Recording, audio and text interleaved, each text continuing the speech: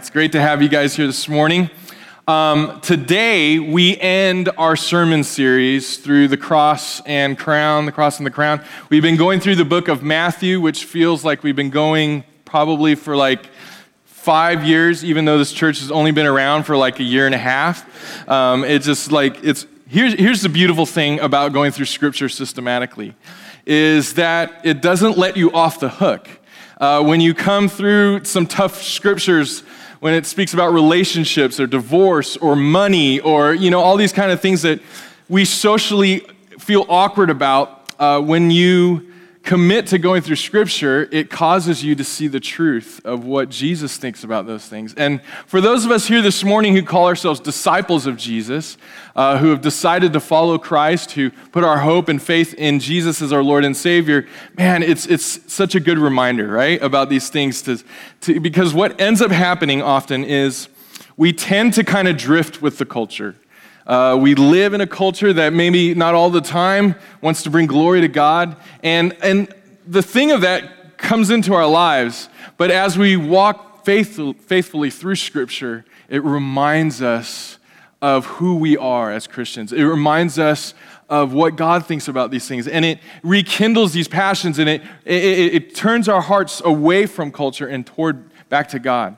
And so this morning, what we're going to do in our last part is really what it is it's a charge to us. This morning we're going to read in Matthew chapter 28, the Great Commission. And the Great Commission is Jesus in his last moments physically on earth, his charge to his disciples, his commissioning to the people who said, yes, Jesus, we want to follow you. But that wasn't just for 2,000 years ago. That is for us here today, right in this very moment. For those of us who call ourselves Christians, there's a commissioning that still takes place for us. So here's what we're going to do. We're going to dive into some Scripture. And my encouragement to you this morning is, if you are a Christian, sometimes when we hear about evangelism or the mission that God's put us on, sometimes guilt creeps in our heart. Sometimes we hear it and we're like, we feel like, I understand I'm supposed to do that. But will you, with me, ask the Holy Spirit to help you this morning and say, God, I thank you for this truth. I thank you for the beauty of the message that you've given me. Will you help me this morning remember why you've called me to live a life that's on mission? Amen? All right. Let me ask you a question. How do you know somebody is on a diet? Or how do you know that somebody is maybe a CrossFitter? They have a conversation in like 10 seconds, and this person will let you know that they CrossFit. I mean, Marianne and I, every once in a while, will do Whole30. If you've never heard of Whole30, it's a diet which you do for 30 days, and you only eat things that are non-processed. You're not allowed to eat carbs or processed sugar or dairy. I mean, it's pretty hardcore, right? And I find myself that when I'm on Whole30, all of a sudden I find all these other people on Whole30. And the only way I find out about it is because we're talking about it, they're talking about it, and like how amazing it is and how like transforms our life. You maybe heard me tell this story before, but I'm going to tell it again. My mother-in-law used to run a temporary employment agency. Way back in the day when, the economy, that was great for the economy. And she had a temp employee who was working in a kind of a manufacturing building in the City of Industry down in Walnut area. And his wife calls him while he's on his shift, working one of these like punch machines or something. It's just like monotonous, take a piece of metal, put it under this thing, and then put it in a box, right? That was his whole job. And he's kind of like probably not excited about doing this kind of work. His wife calls him in the middle of his shift. I don't know if he was supposed to have a cell phone on or not. He probably wasn't, okay. But his wife calls him in the middle of his shift and says, babe, you're not going to believe what just happened. He's like, what? Whatever. She goes, we just won the lottery. We hit, and we didn't just win, we got every single number. We got the jackpot. So what does this guy do in the middle of the floor, in the shift? Woo-hoo! Right? This is amazing. He's telling everybody, guess what happened to me? I just won the lottery. And what's he probably doing to his boss? Like, see ya, sucker, right? He's running out, high-fiving everybody. He's like, yeah, you're the man. Woo! Well, What happens when he gets home? His wife's like, babe, I got some bad news. We technically had all the right numbers, but it was the wrong ticket. Now, I don't know if he got his job back. My mother-in-law might be able to tell you the story or not. I think he said some choice words as he was kind of walking out the door. And there was no regard for decorum in this guy's heart. There was no formality because something amazing had just happened to this guy that he could not help but tell. So his life was going to be completely transformed in his mind. I got all this debt, and now this debt's going to be paid off. I have this boat that I want to get, and I want to go on this vacation in New Zealand, and we're going to do all these things. My life has been completely transformed, and something amazing, truly beautiful, something that was not in my own power to control, something came into my life and changed it. I just can't help but tell everybody about it. And the thing is, a lot of us here this morning are sitting in a very similar situation. Last week, we just celebrated the resurrection of Jesus, Easter. The most amazing, beautiful, incredible, all the adjectives that I could add, all of it. It's all packaged in the resurrection. And for those of us who call ourselves Christian, we go, oh my goodness, something beautiful, something truly amazing has happened to me. And then we see the story here in Matthew chapter 28 that Jesus says, don't let it just be for you. Don't let it just be this beautiful story that just transformed me. I mean, if you were to win the lottery, wisdom would say, hey, don't go tell everybody, especially certain kind of friends, the friends that you wouldn't tell, right? Certain family members, you'd hush, hush. Marianne and I often fantasize what we would do if we win the lottery, and we're like, would we tell our kids? And part of that is, we tell them eventually, but then all of a sudden, hey, how come you're driving a Ferrari, Dad? And you're like, well, church salary and all. And But for those of us who have an amazing story, there's something amazing to be told. And that's what we're going to look at this morning. So if you have your Bibles, turn to Matthew chapter 28, and we're going to start at the end here. I would imagine, you see it over and over in Scripture before we get there, every single time that a patriarch or somebody of importance, and we see it here with Jesus, is maybe on their deathbed. You see David giving last instructions to his kids, or Jacob and Esau with their dad. Just the last blessing. And as a child, your ears prick up to hear the last words that are going to be said. And Jesus here is about to ascend back to heaven and be where he is right now, and beautifully interceding for us. Nail-pierced hands, still wound in his side, feet, scars. He still bears those things. But what I'm getting at is here, these last words, so to speak, of Jesus, our ears should prick up. Our ears should listen intently, because now he's leaving us. And what is the last thing that he wants to leave with us this morning? And this is what he says in Matthew chapter 28 and verses 18. It says, and Jesus came and said to them, speaking to his disciples, all authority in heaven and on earth has been given to me. Go, therefore, and make disciples of all nations, baptizing them in the name of the Father, of the Son, and of the Holy Spirit, teaching them to observe all that I have commanded you. And behold, I am with you always to the end of the age. Let's pray this morning. Jesus, we sit here this morning with a story that is far greater than winning the lottery. We sit here with a story in our hearts. For those of us, Jesus, who have surrendered our lives to you, we know the good news. We know the beautiful story that you took us once from the miry clay. You lifted us out of the swamp of sin, and you set our feet on a firm foundation. You've given us hope and life and victory over sin and death, and victory in this life here and now. And Jesus, we want to say thank you so much for what you've done for us. But the reality is, at times, we tend to turn our eyes away from this beautiful gift that you've given us. And we tend to live for ourselves. We tend to live in fear. We tend to go the way of the world. And Jesus, I ask this morning by the power of your Holy Spirit, will you come and reorient our hearts back to the purpose that you've called us to?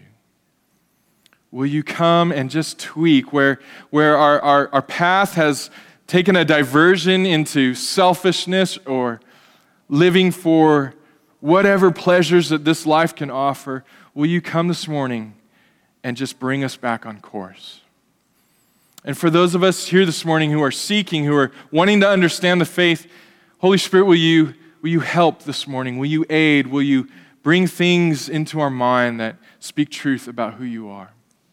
And we all pray this in Jesus' name. Everybody said, Amen. All right, so here's what we're going to do this morning with this portion of Scripture. We're just going to unpackage the words of Jesus. I'm not going to come up with, usually I preach 3 points. Every good preacher preaches 3 points. And usually they're with P's. So it's passion and power and, so it's easy to remember. But I think it would be better this morning that we just look at what Jesus said. Because if we're disciples of Jesus, we want to know what Jesus said. So here's what we're going to do. Point number 1, it's as easy as that. We're going to look at the phrase of, all authority has been given to me. All authority has been given to Jesus. Jesus, in his last words, so imagine your dad, your grandpa, your great-grandpa, whoever it is, maybe your boss who's about to hand over his business to you. I don't know. Think of whatever kind of situation where you're going to inherit something beautiful, and now you've been entrusted with this gift, and the last words are on this person's list and encouraging you. What would they say? Well, Jesus says, first and foremost to his disciples, 1, all authority has been given to me. Now, why is this good news for us as Christians this morning? Why should this give us security? Why should this give us reassurance? Why should the commissioning start off with an encouragement about the truth of who Jesus is? Because for those of us who call ourselves and identify as Christians, we now are identified as Christ living in us. The authority of Christ now is bestowed upon our shoulders. The authority of who Christ is comes alive in us. And this great commissioning, this great call to go and make disciples would be extremely fearful, it's impossible without the fact, first and foremost, that all authority has been given to Jesus. How many of you, and this is a safe place, all right? So I promise I won't judge you. Ryan McBride might judge you a little bit, but how many of you guys like kind of scary movies? Anybody in here like scary movies? Okay, 1, 2, 3, 4, okay.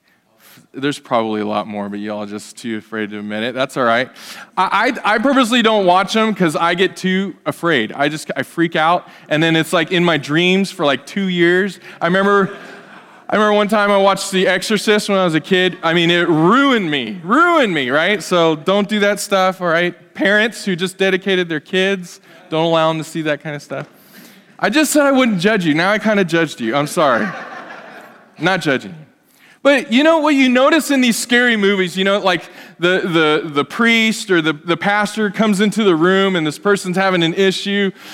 I'll say issue. They're demon-possessed or whatever. And that's the socially okay way to say demon-possessed. They come into the room and they're doing their best in their own power and their own authority to try to take control of the situation. And the power, the love of Christ compels you. And this demon's writhing and writhing and not coming under the authority. I mean, that is Hollywood. That's so, it's crawling up the side of the wall. All this kind of weird stuff. Pea soup is flying all over the room, whatever. And let me just tell you, the reason why Jesus is saying this here first, he's saying, that's not real. That's not real. You see, what is real is you're going to face opposition as you go out and declare the truth of who I am. But all authority, disciple of mine, has been given to me, and so therefore, I give it to you. And you don't have to be afraid. Because what happens when you come against opposition, remember the truth of who I am. Remember, I was encouraging us last week. You guys, the resurrection means what? We have victory over sin. We have victory over death. We have victory in this life here and now. And as Christians, we should live in that victory. This is just a continuation of that story when Jesus says, all right, the victory that you've experienced now in the resurrection, go and take that victory to other people. And don't forget, disciple of mine, don't forget. Don't get your eyes on the people who will put you down. Don't get your eyes on what people will say, and don't let your ears be persuaded by that. All authority in heaven and earth has been given to me, and so I therefore now give it to you. Go. It's good news for those of us who are Christians. And I get it. It's scary. I get it. The fear of man grips our hearts, right? That moment when you as a believer, you feel like there's this opportunity to share what you believe about this great news that's been given to you, and you're like, what would this person think? This is going to be an awkward conversation. I get it. But ours is to remind ourselves of the truth of who Jesus is, not our own ability, but in who Jesus is. So that point number one is remember that as we go to tell people about this amazing thing that has happened to us, this most beautiful story. We were sitting in a wedding ceremony yesterday, and there's a song that we sing here. It talks about Jesus making our lives a beautiful story, and the bride mentioned that song and how God had taken her life from ashes into beauty, and that's all we're doing. That's all we're doing, friends, is talking about how Jesus has transformed us from the inside out. I once was blind, now I see. I once pursued evil and selfishness, and my heart no longer is turned toward that anymore because I've been transformed from the inside out. That's all I want to tell you about. This man named Jesus changed me. I couldn't do it on my own. Such a simple message, right? But it's scary, I get it. So, number one, remember, Jesus has all authority. And not just the naysayers, but against even the spiritual powers that would come against you. He has authority over that. There's nothing, no one, no situation that Jesus isn't king over. That's good news. That is good news. All right, number two, you guys doing okay? All right. All right, so maybe you're getting a little into it now. You're like saying, okay, I get it. I get where we're going. Maybe we could do this. Number two, Jesus says, go. All right, here's the even harder part about what we're called to do as Christians. Go. And we say, where? And Jesus says, yes. And we go, where? And he goes, uh-huh. See, there is a going to our discipling making. Now, what does that mean to go? Does that mean that, let me just tell you something that we don't really believe here at Southlands. We purposely don't have like a board in the back with like a picture of a family who lives in, like Kenya with a piece of yarn tied from like Chino to Kenya, and then like there's a box in the back, and then we put money in the box for that person, and we go, okay, that's our missionaries. What we believe here in this church is that God has called us all to be missionaries. So what does that mean? Well, I live in 91710. Some of us might live in 92821. That's Brea. Some of us might live, what was the show in the Beverly Hills? 90210. Well, good on you. Whatever, okay? Good. God bless you if you live in 90210. I don't know, wherever you live, but the reality is wherever you live, that is where God's called you to be a missionary if you're a Christian. Oh, really? Yes, that's what it means. Let me do a little quick exercise with everybody this morning. Just humor me, okay? This might seem a little cheesy, but just humor me. Will you just look down at your feet? Just look down at your shoes. All right, some of you are being rebellious right now. I'm not doing it. That's all right. That's okay. Now you can look back up here. Wherever you are, there you are. That's some profound stuff this morning. I bet you didn't know you were going to hear that this morning. Wherever you are, there you are. If you are working for the sheriff's department, you are a missionary in the sheriff's department.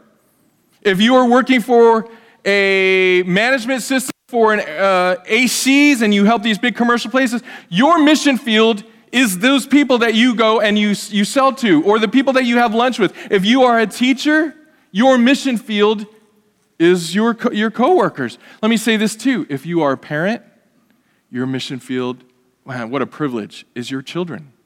Your children should be your first disciples.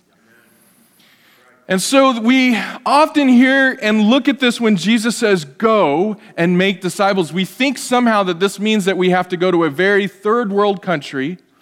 We have to sell all our possessions, and that we need to get in a plane and go somewhere that we hardly speak the language and suffer and get mosquito bitten and feel the humidity and all that kind of stuff, eat weird food.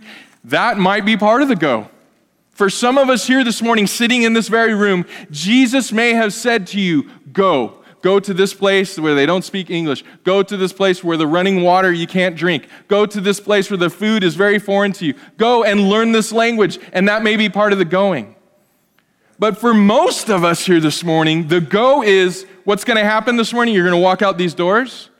A lot of you are going to go celebrate. Maybe you're going to celebrate with friends and family. The child's been dedicated this morning. We made a beautiful ham. We just had ham last week, so no. We're going to do fajitas today. We're going to do this, and there's going to be some friends and family who come over to our house. That's the going. When I go to the grocery store right over here at Stater Brothers down the street, and I see the same clerk every time, and I say, hey, how are you? I notice I've seen you every time. I seem to get in your lane every time. My name's Kelly. I live down the street. Well, what's your name? Oh, that was dumb. You have it right there. Okay, so look it. Hey, this is my going. This is my going. When I drop my kids off at school and I get on line, I'm standing with all the other parents in line waiting to pick up their kids. And I go, what's your name? I seem to see you every day here. And my name's Mike. Well, my name's Kelly. Mike, how you doing? Good. How are you? Good. Hey, do you know Jesus? That's probably awkward a little bit, but that's our going.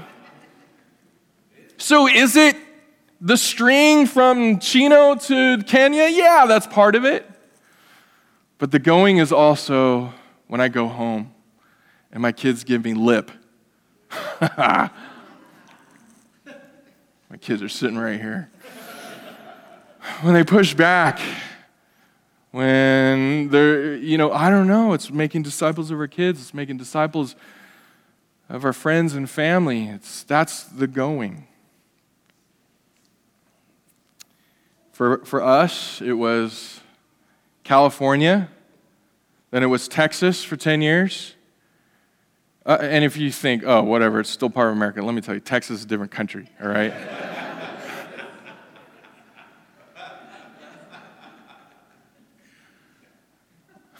was about to tell you a story, but probably wouldn't go down well here in California. And then it was Texas, and then it was, God said, go back to California. And where will it be? I don't know. Where will it be in 10, 20, 30 years? I don't know. But there always will be a going in my heart. There's always going to be a going in Marianne's heart. And when Jesus says go to the grocery store, or when Jesus says go to North Carolina, or go to Tahiti, yeah, we'll suffer for Jesus, So we'll go. Oh, boy.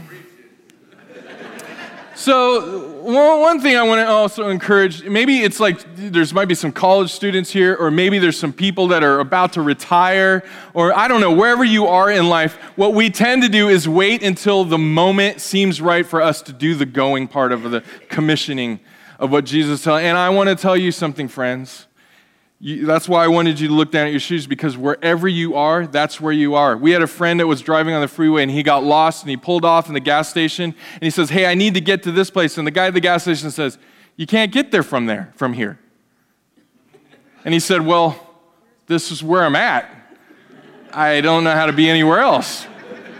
And the point of that story is, this is where you're at. You can't be anywhere else. Don't wait to tell people about Jesus once you get retired, because then you'll be walking on the seashore. I'll be collecting, seashells, and then I'll tell all the retired people about Jesus. No, tell your grandkids now about Jesus. Tell them when you go to the store about Jesus. Tell them whenever you pick up your grandkids for your daughter from school about Jesus. I don't know. Don't wait until you graduate from college. Well, one day I'll be out of debt, and I'll be working the right job, and then I'll be in the job where Jesus called me to be, and then I'll be able to tell people about Jesus. No, wherever you are, that's where you are, and that's where you're supposed to go. Okay?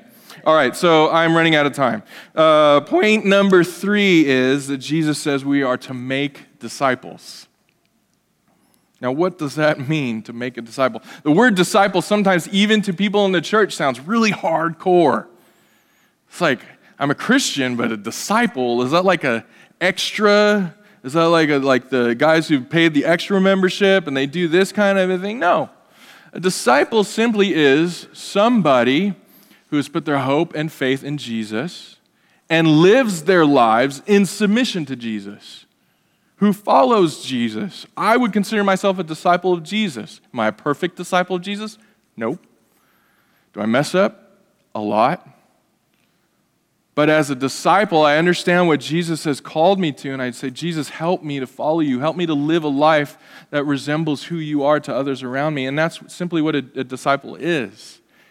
And when Jesus says, all authority has been given to me, go therefore and do what? Make disciples.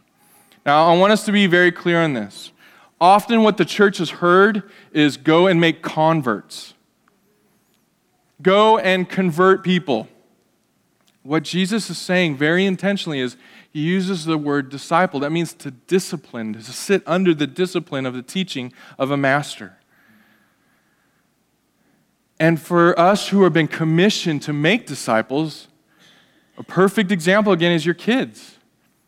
Man, I'm discipling my children, not just to be functioning members of society, but to be disciples of Jesus, so that they understand what Jesus wants of them, so that they live a life that is pleasing to Jesus. And so when they they may mess up here, they sin here, or they break trust here, I bring them back into and I say, so-and-so, hey, let me tell you about the truth of Scripture. This is why, like my youngest boy, sometimes we've caught him sometimes in lying, right? And I'll say, buddy, do you know why we shouldn't lie? And he goes, well, because it's bad. And I go, yeah, but do you know why it's bad? And I bring him down the whys and the what-ifs and all of these things and let his heart understand the reason why we don't lie. Just not because you don't want to be a liar, but what does Scripture say about that? What does Jesus think about that? And what does that do about our identity? And so what I'm doing is I'm shaping and molding and discipling my son so that he doesn't have a propensity to lie, but he has a propensity to understand the truth of the gospel, that he's been set free from lying if he's put his hope, faith in Jesus. And that's what we're called to do, not just with our kids if we have kids and we're Christians. That's what we're called to do as Christians with our friends and our family. And discipling doesn't just happen after conversion. Discipling happens before conversion. Discipling happens when my kids are playing soccer and I go to the soccer field and I notice all the parents are sitting around hungry and I decide to bring hot dogs in my thermos and say, hey, come guys, get some hot dogs. I brought them in. And we start having a conversation. Why'd you bring hot dogs? Oh, so I can tell you about Jesus, right? But I mean, we disciple before and people ask us, well, why do you not cheat on your taxes? Or why do you decide to go? Why do you even go to church? It's the same message over and over. And why do you try to even be a good person? And you say, man, let me tell you about why I do that. Let me tell you because somebody changed my life from the inside out. I used to be blind, but now I can see. Spiritually, I just was wandering around trying to be a good person, trying to do all this good stuff on my own power. And every time I'd fail, I would do good for a long time, and then I would just fail. But let me tell you something. I've been set free from that. And you can too. And we often think that discipling happens after someone has said yes to Jesus. Discipling happens before they say yes to Jesus. Jesus calls us to make disciples. I feel like I'm shotgunning you guys here this morning, so I apologize for that. I'm just a little excited about this stuff, but I want to say this. Making disciples, for those of us who are Christians, sometimes we wrestle with our purpose and our calling and our identity. Sometimes we say, we read books that a lot of pastors put out, and Purpose-Driven Life, great book, et cetera, et cetera. And we read these things and go, okay, what am I specifically supposed to do? What has God called me to do? And I want to encourage you this morning. Yes, God can specifically tell you, hey, for this season of your life, move to Texas. This season of your life, move to California. This season of your life, work at this place or do this job or, et cetera, because I do believe that God can speak to us specifically. But if we as Christians ever wrestle with our purpose and identity, go back to Matthew chapter 28 and read the end here when it says, now my disciples, go, therefore, and make disciples. If you're ever wrestling with what you're supposed to do on this planet, you're called to make a disciple. John Piper says, mission exists because worship doesn't. That means where people aren't worshiping Jesus, there's a mission to be told. There's a mission to be had. There's a mission to go. And the reality is that will be until we leave this planet. There will always be someone who needs to hear. That's our purpose. That's our calling. All right, almost done. So how do we do this? I'm just going to give us some practicals here in the last 4 minutes. And number one, how do we go, therefore, make disciples of all nations, baptize them, teach them to obey? Number one is how it's hospitality, I think, is a large tool for us. Hospitality. The church, for some reason, isn't really well known for this. It's more known for what we stand against, right? Well, we don't like drinking, and we don't like smoking, and we don't like this kind of sexual orientation, and we don't like this, and that politician we don't like, and so we're going to take a stance against that. Well, I think it's good to know where we stand. That's something we should know. But what we should be known for more is our hospitality and our love for one another and our love for others. The scripture says that they will know you by your love for one another, how you treat one another, and I think that bleeds into our society. So if you're wondering, man, how do I make disciples of people?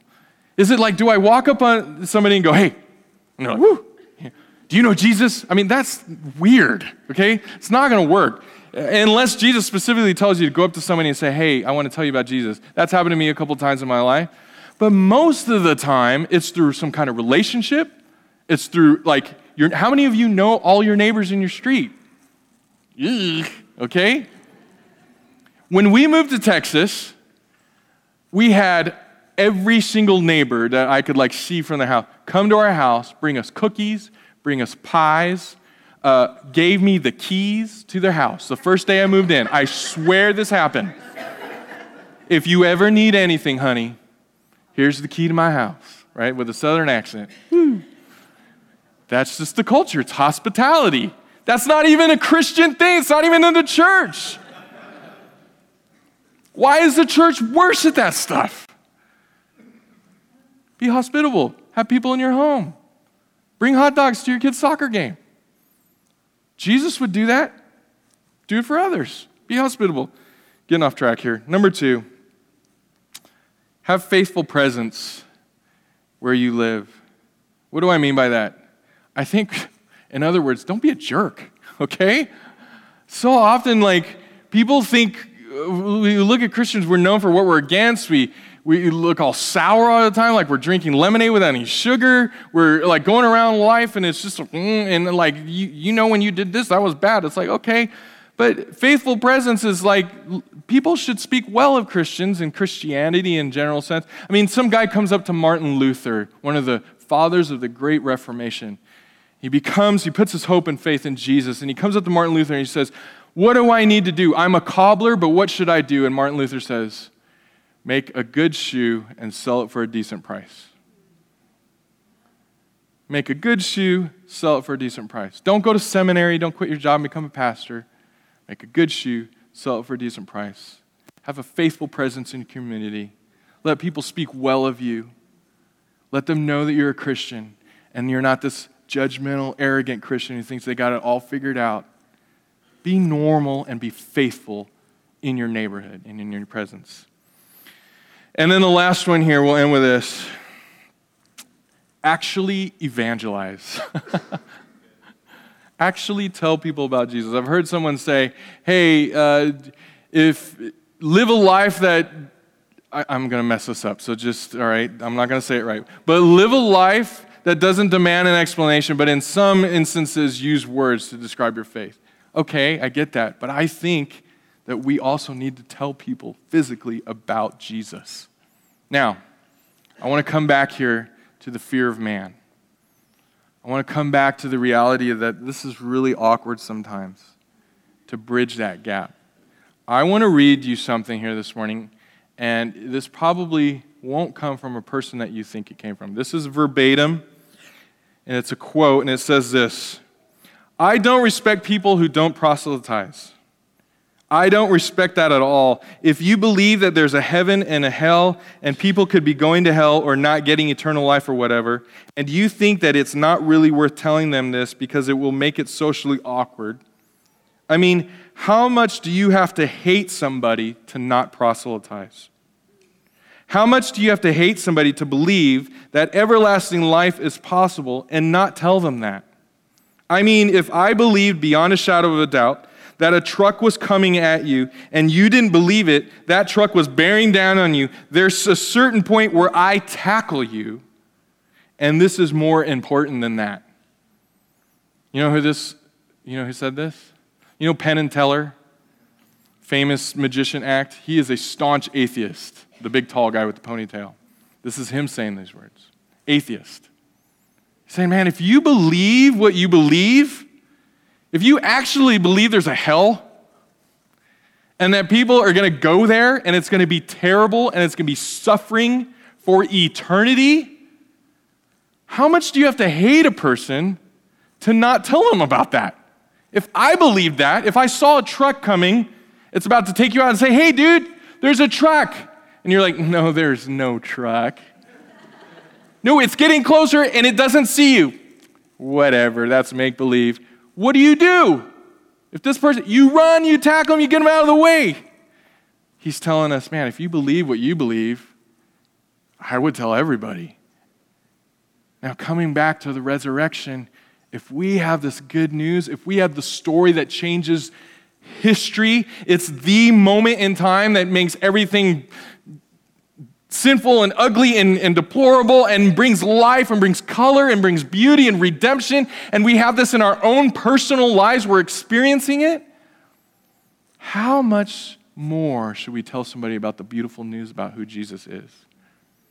Well, I'm afraid, I'm fearful, what are they going to say?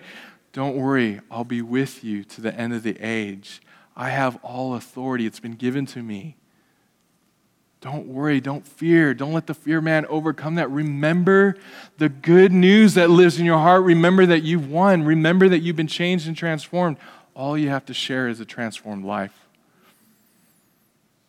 And friends and family, if we call ourselves Christians, we call ourselves disciples, our purpose, our calling is to go, therefore, and do likewise, to make disciples of all nations. Texas, California, Kenya, 91710, wherever you're at, that's where you're at. Will you stand with me this morning?